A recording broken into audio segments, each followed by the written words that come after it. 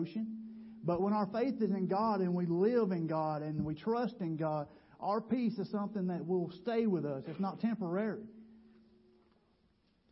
If you will, turn to Philippians chapter 4, verses 6 and 7.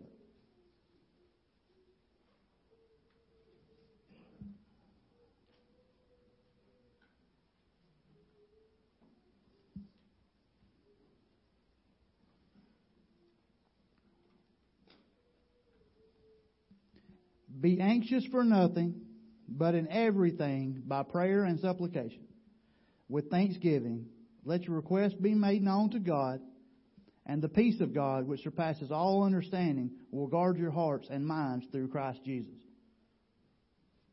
You know, the song, I Speak Jesus, it talks about that peace.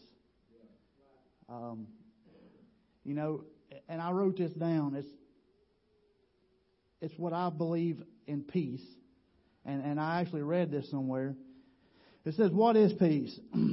Peace is not to be in a place where there is no noise, trouble, or hard work. It means to be in the midst of those things and still be calm in your heart. So peace isn't what's going on around you. That's not peace.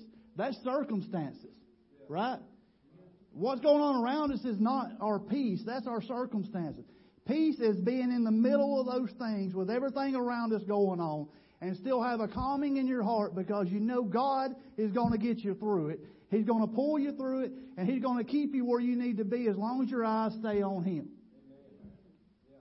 You know, I remember when I was a kid, you know, how much more peace do we have as young children? I remember when you could go around this town anytime you want to. You didn't have to worry about people doing bad things. But when you was a kid, you didn't think about those things. It's the world that came in and filled our head with things, right? I remember going in my living room because we didn't ask Mom and Dad for money, okay?